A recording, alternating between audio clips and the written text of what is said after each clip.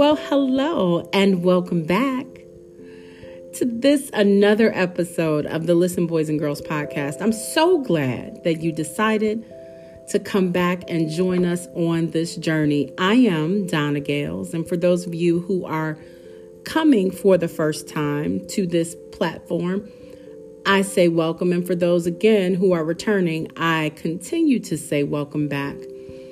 I like to remind everyone that while I am a proponent for mental wellness, I am not a mental health professional. I advocate and certainly applaud anyone who is on their journey and seeks to have a balanced state of mental wellness. That looks differently for each and every person, and I don't suppose that we should compare our journey to another, but rather recognize for ourselves where we are and where we need to go. Again, everyone's journey is different, and we respect where people are and where they are not. The purpose of this conversation, this continuing collection of thoughts and ideas and collective community thought, is that we are able to share information. I've gotten lots of feedback from many of you that I truly appreciate. We're just at a year. Last week or 2 weeks ago, we celebrated our 1-year anniversary. And I am thankful for all that have come along on this Listen Boys and Girls journey. This is our second season, and we're coming to the end of the first part of this year's process, which was the pruning project. For those that are just joining, the pruning project has been a back to basics look at our growth garden. As individuals, we are a garden of experiences, of beautiful blossoming things that are able to continue to provide beauty in our lives. And we also have in that same garden some things that are not so beautiful. There are some things that we have paid less attention to and have allowed to get overgrown in our gardens, as it were. Some of these things are choking out what we could be cultivating into more beautiful experiences, more beautiful production in our life, more beautiful gardens for display and enjoyment for ourselves, not just for others, but for ourselves. And as we continue this pruning project, it's a back to basics approach. We've gone through the alphabet and we have journeyed through each week with a different letter. And this week, the letter is V. Can you guess what we're talking about? If you've seen it advertised, then you already know. We're talking about getting rid of the victim mentality. Yeah, getting rid of the victim mentality. Of course, some of us have gone through very traumatic experiences. I would venture to say that most of us have had varied traumatic experiences. I can assure you that we've all experienced the pandemic, and we were all starting from different baselines. So though we went through a collective experience, we went through it differently. And I can say for myself and for many others, it definitely was traumatic. But with that, some of us have at times adopted the mindset, mentality, or personality trait that allows us to have comfort in the idea of these unfortunate circumstances befalling us. Many times we have been victimized, and it has been no fault of our own. However, we've taken and internalized that experience or those experiences and have embraced them as the reason we have done this or that, or not been able to do this or that.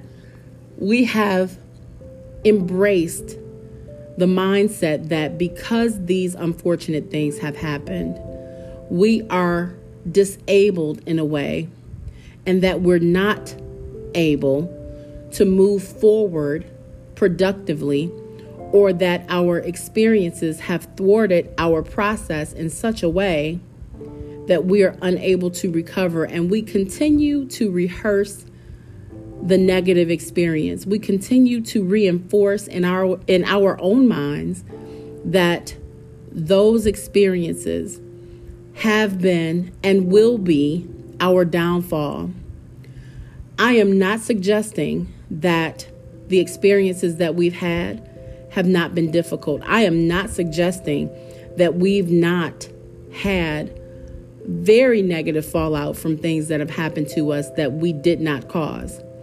I certainly agree that we have had these experiences, but I also recognize that we have the ability to empower ourselves through making different decisions to restore wellness and to restore healthy mindsets. We have that ability to recover. Recovery doesn't look the same for everyone. And our victimization doesn't look the same in every situation. But what we can say is that we are able to move from victim to victor. We are able to have vision beyond our victimization to embrace victory. Many of you know that when I was praying and fasting in 2019, God gave me the mantra and the theme for 2020, which was vision and victory. And part of that was starting this podcast to start talking about what I had already learned and what victories I had already amassed, what things I could already share with those who would be able to embrace the information and allow it to change their situations. Again, I do not tell anyone what they should do, could do. I don't seek to advise anyone as to the direction they should go. We all have our own path, and I am just sharing mine. It has been a blessing to know that in so doing, many of you have felt blessed, and I'm thankful for that. But I can say at one point in my life, I embraced the victim mentality, and it was the worst thing that I could do, because it kept me bound to those circumstances, and it kept me feeling as though there was no light at the end of the tunnel. It kept me feeling as though I was under this insurmountable pressure, this oppression that would never let me up, that would never let me succeed, that would never let me. And I'll just stop right there, because there aren't circumstances that allow or disallow. We make those choices. I absolutely concur that there are circumstances that make us feel as if we are defeated. I definitely agree that there are circumstances that deflate us and knock the wind out of us and make us take a step back sometimes.